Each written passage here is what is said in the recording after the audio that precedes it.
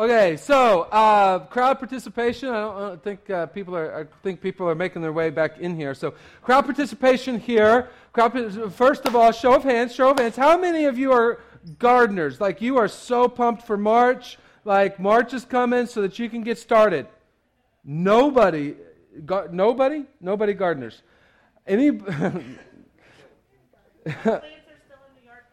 Okay, well, this illustration might not work then. I have no audible.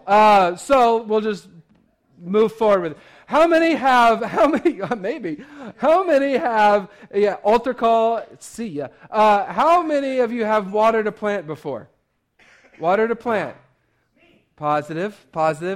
How many of you walk by a plant and they die? How many? Okay, so since we don't have any gardening experts, I figured we'd had like somebody that likes to garden. But just in your imagination or in your experience, maybe some of this might be the only thing you learn today. So get a pen out. In your experience, how do you protect your plants? How do you protect your plants? Make sure that your plants don't get trampled, either your flowers or, your tomatoes, your peppers, or if you've got, hay or wheat or whatever. How do you make sure that it's all protected? You don't garden. I was going to say, this is why the illustration is going to completely bomb. Yeah, you put a fence around it, okay? You put a fence around it, especially, if you've got a decent-sized garden, right? How else have you seen somebody else that you've seen garden, right? Fertilizer. You protect by fertilizer. Well, that's what you do to yourself, Dave. Oh, okay. All right. If you smear fertilizer all over you, the Scarecrow, Whitney. Okay, yeah, don't have pets. Right, exactly. So since this illustration is completely bombed, I'll move on. Awesome way to start a series. All right, if you're new to here, this is great. We're starting a new series, Two Become One. Maybe some of you are like, you're just trying to distract us from what we know what the topic is. Yeah, well, maybe. We'll see. But brand new series, Two Become One, and yes, it's about sex. All right, let's just get it out there. It's about sex, right? No amens to that. Okay, so we're not an amening church, but I figured maybe one there. So we are going through the Song of Solomon. It's about sex, but here's what it's about. See, love your spouse more than sex. That's what Song of Solomon is about. Now, some of us may be like, that sentence doesn't apply to me. Maybe you want to fill in the blank some way different. Love your spouse more than hobbies. Love your spouse more than work. Love your spouse more than a perfect home. Love your spouse more than money. Love your spouse more than video games. Whoops. Maybe for some of you, it's love your future spouse more than. What would fill in the blank? Now, Song of Solomon is about love your spouse really more than sex. And it's written by Solomon, the wisest man who ever lived. But some of you may say, I'm not quite sure that he's the wisest man that ever lived because he had 300 wives and 700 concubines. I'm not quite sure if that's wise. Now, his wisdom was a little more practical and a little more written than it was applied. If you read a story starting in 1 Kings chapter 1, you may go, yeah, he didn't apply his wisdom all that well. But even through his mess-ups, God used him to write 3 books of wisdom in the Bible, starting with practical wisdom of Proverbs. Then we've got kind of the legacy wisdom of Ecclesiastes, which we're going to study during the summer. And this wisdom book, the Song of Solomon, which is about the wisdom of servant love. The wisdom of servant love. And we're going to be looking at this book for the next 7 weeks. We're going to be reading it through in our reading plan along with other things. But we're going to start at the end of the book because he writes it kind of in scenes. And we're going to start with the last scene because I believe that the last scene actually gets his point across why he's reading it totally. Now, I'm going to give us all permission. I'm going to give us all permission where it's funny, chuckle, because it's just going to help us cut through the tension. Proverbs, we only wish. Song of Solomon, chapter 8, verse 8. We have a little sister, too young to have breasts. Laugh track? Okay. This is his wife flashing back, obviously, to early childhood. And she's saying this from the perspective of her brothers. What will we do for our sister if someone asks to marry her? If she is a virgin like a wall, we will protect her with a silver tower. But if she is promiscuous like a swinging door, we will block her door with a cedar bar. Laugh track? Okay. Yeah, when I talked about this, read this to our small group on Wednesday night, one of our precious dear young ladies said, if my brothers ever did this, I would kill them. And I believe her. But the imagery is very, very obvious, right? That there's a choice to be made. Wall or swinging door? Which choice is she going to make in her brothers and her role in that? I was a virgin like a wall. That's the choice she made. Now my breasts are like towers. I cannot repeat what our small group talked about when I read that. Our small group meets 7 p.m., our house, Wednesdays. Just plug. When my lover looks at me, he is delighted with what he sees. She's made a choice to be a wall, but my breasts now are like towers. I can do something about that choice now. But when my lover looks at me, my towers, he's delighted with what he sees. And Solomon has a vineyard at Baal-Hamon. This isn't a metaphor. She's setting up a metaphor. This is real deal. Which he leases out to tenant farmers. Each of them pays 1,000 pieces of silver for harvesting its fruit. I think the imagery of tenant farmers probably speaks for itself. I hope so. I'm going to move on. But my vineyard is mine to give. Now she's into a metaphor. And her family, her family business was vineyarding. We'll see that here in a couple of weeks. And so the metaphor of vineyard for bodies and the sexual body part is throughout the book. Now, I believe that she's talking about body, which the sexual body part is a part of that, but I think she's talking about the whole body here. My vineyard is mine to give, and Solomon need not pay 1,000 pieces of silver. Hey, baby, you ain't got to pay for this, bro.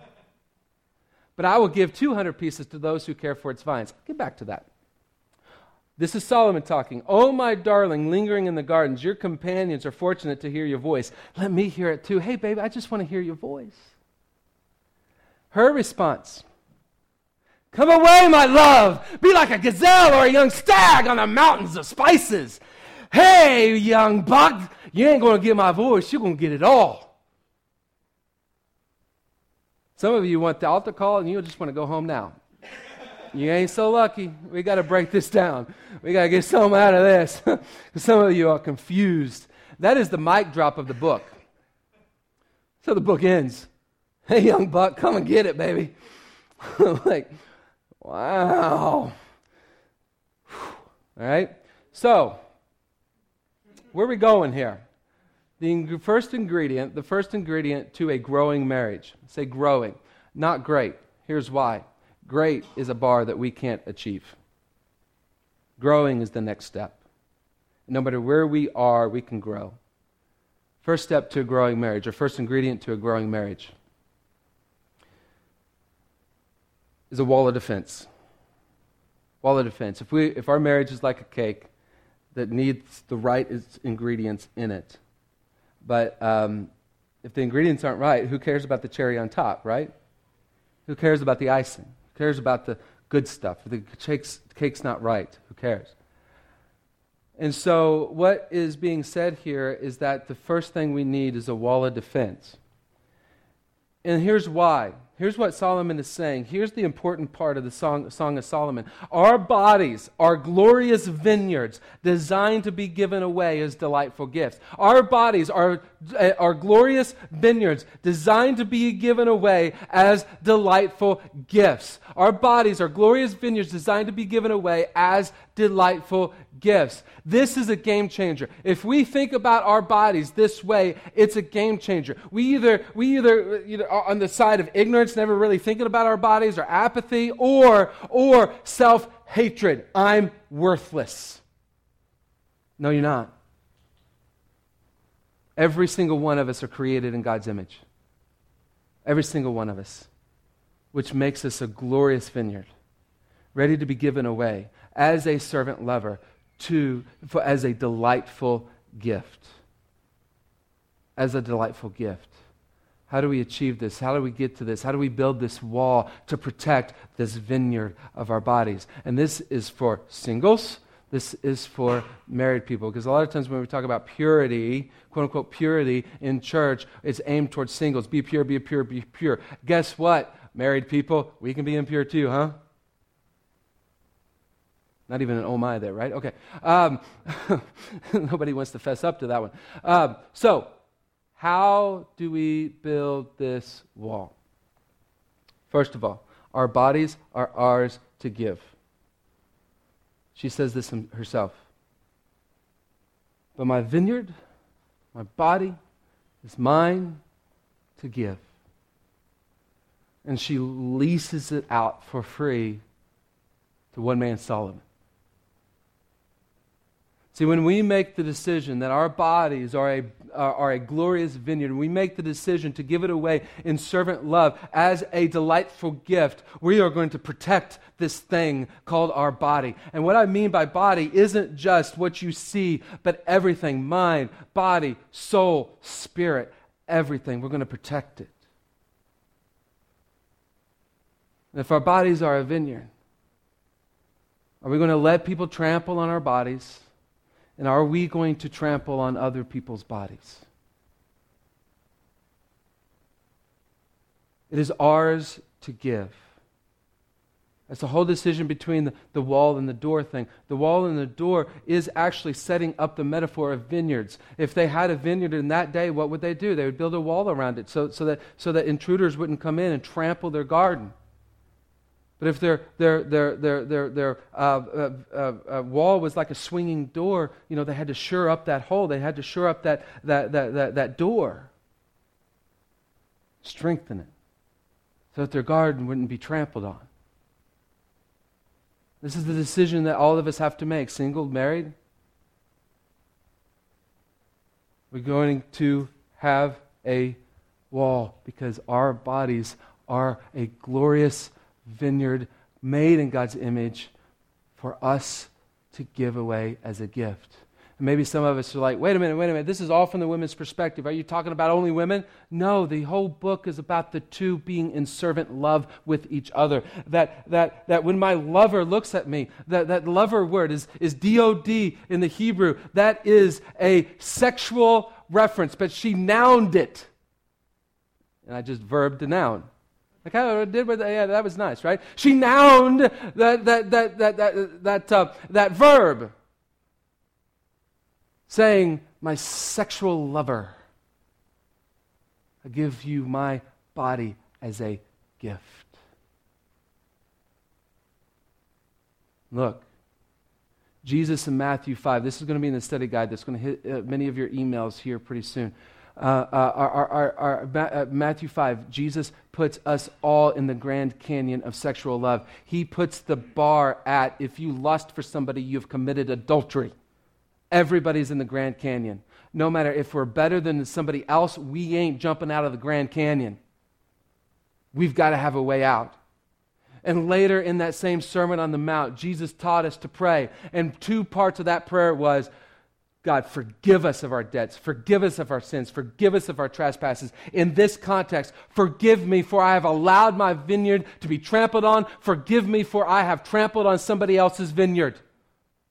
But he doesn't just stop there. That is the healing part of that prayer. God, come in and heal my vineyard. Grow my vineyard again. Restore my vineyard.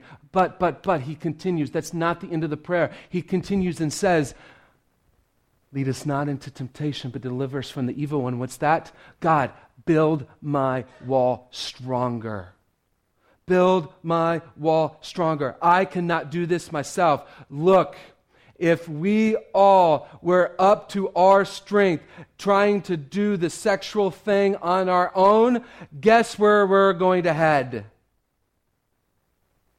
Every single one of us. If it wasn't for God, I would do whatever I wanted sexually.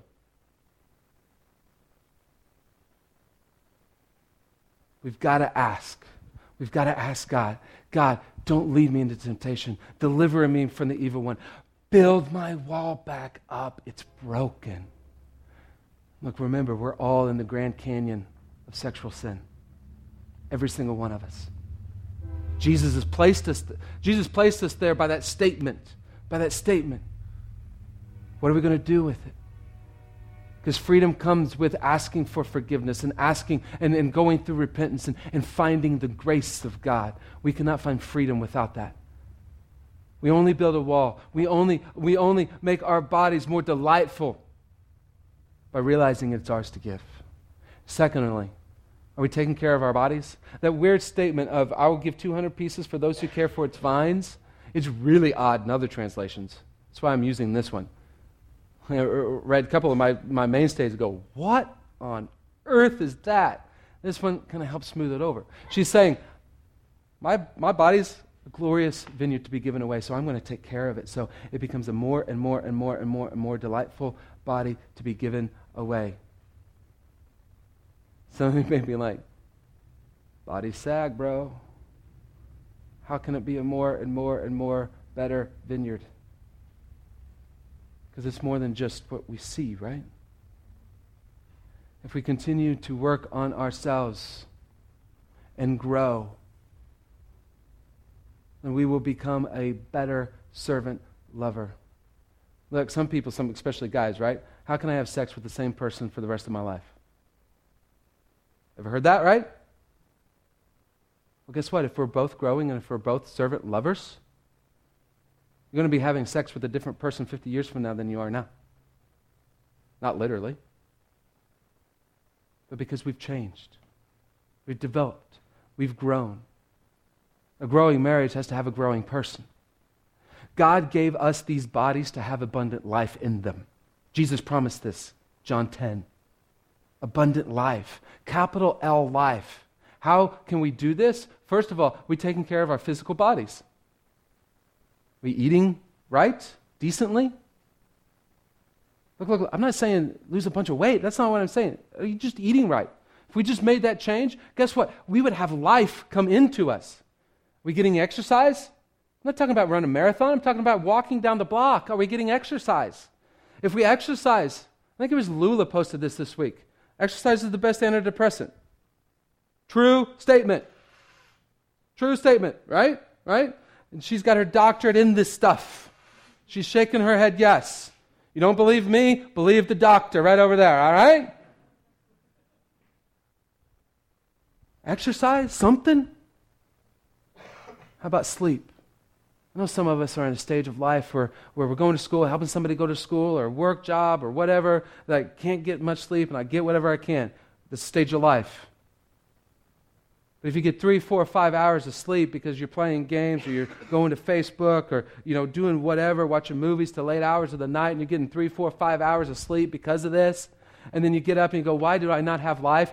You got to get some sleep, bro. God designed it for that. You do those 3 things physically, you'll be amazed by what kind of capital L life will come in you if you decide to do those things. How about emotionally? We trashing ourselves emotionally. I'm worthless. Antidote to that? No, I'm not. I'm made in God's image.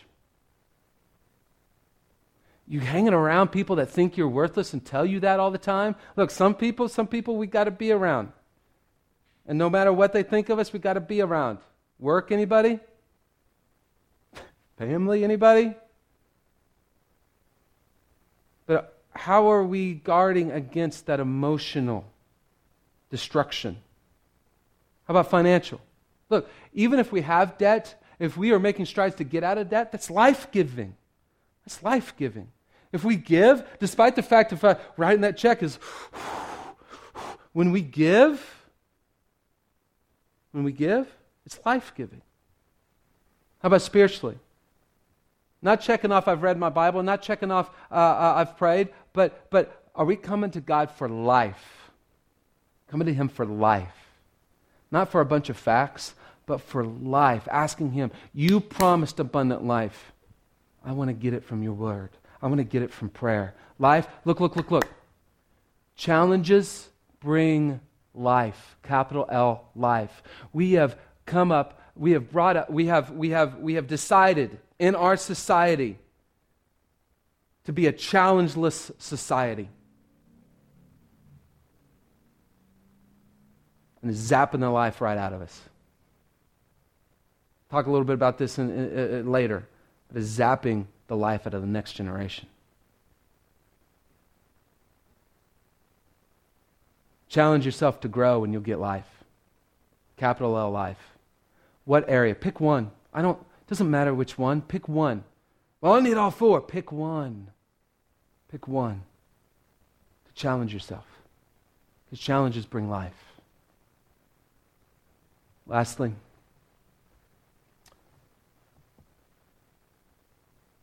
use community to make you stronger. That's the whole brother thing. Use community to make you stronger. Community, family, certainly family needs to disciple each other. It might look different back today than what it did back then, but we need to use family to disciple each other. But mentors, when it comes to sexual issues, same-sex mentors. Somebody you can trust. Say, I'm struggling here. Same sex, same gender peers as well. Somebody you trust. Because the deal is that most people don't trust the church because we tell prayer requests about people.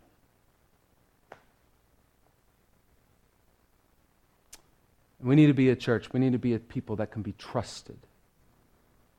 So that people can share the most sensitive of things to find community, find strength. And if somebody trusts you, and you go blab a prayer request, you need to be kicked in the junk. Amen.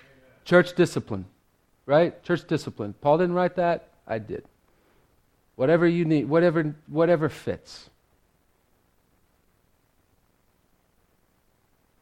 We need to be trusted. We need to be secure so that people can become stronger. I know in my own personal life, if I would have manned up, got rid of my spiritual ego of the saving religious face that I was trying to save, and told somebody, told a peer, told a mentor, I would have gotten stronger and probably would have strengthened somebody else in the process. And kick some stuff. We're utilizing community to make us stronger. Because our wall is not as strong as it can be if we're not.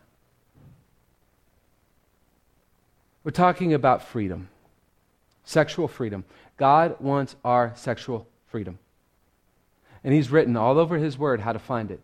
I encourage you to grab a reading plan that's somewhere in a chair around you or back in the back, because God has put it all in His Word. I spent more time working on this one than I have in quite a while, because it wasn't just work through one book.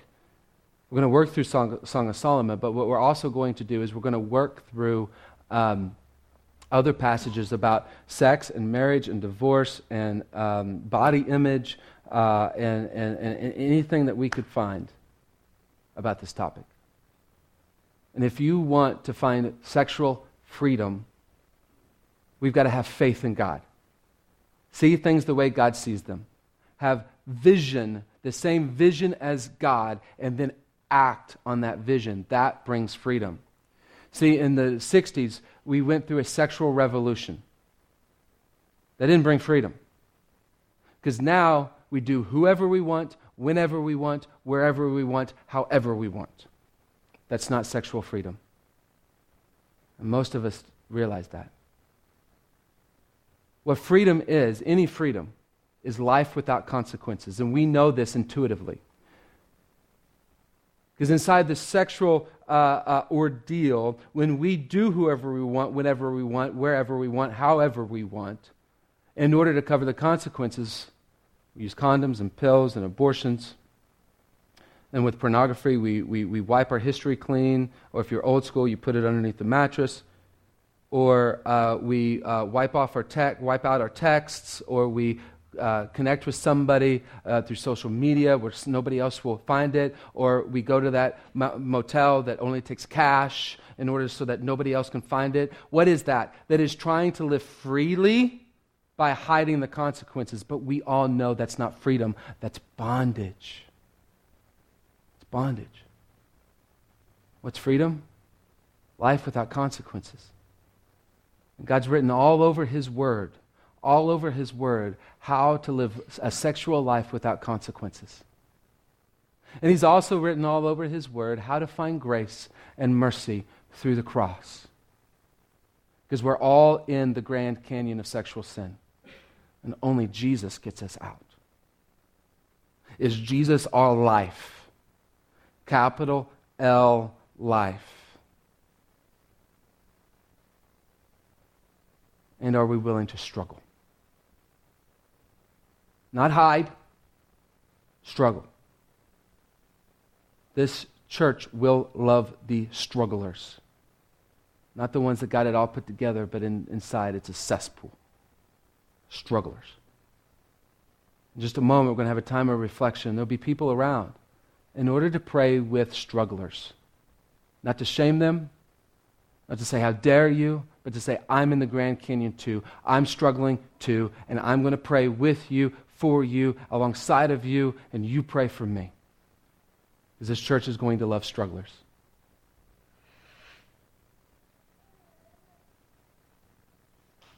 Are we ready? First ingredient, wall of defense. To protect our glorious garden. So that we can give it away to somebody else. Let's pray. Heavenly Father, Lord, I thank you for this time. I pray that you will guide us in this. I pray that you will bring down walls. I don't know if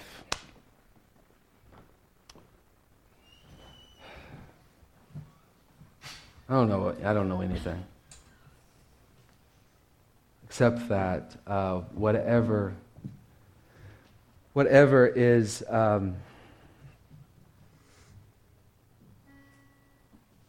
whatever can be healed, it's only done by you. And you can give life to our garden again. I pray, Lord, that you, right now, in your grace, bring life into our gardens, into our bodies. I pray, Lord, that we're determined to build a wall.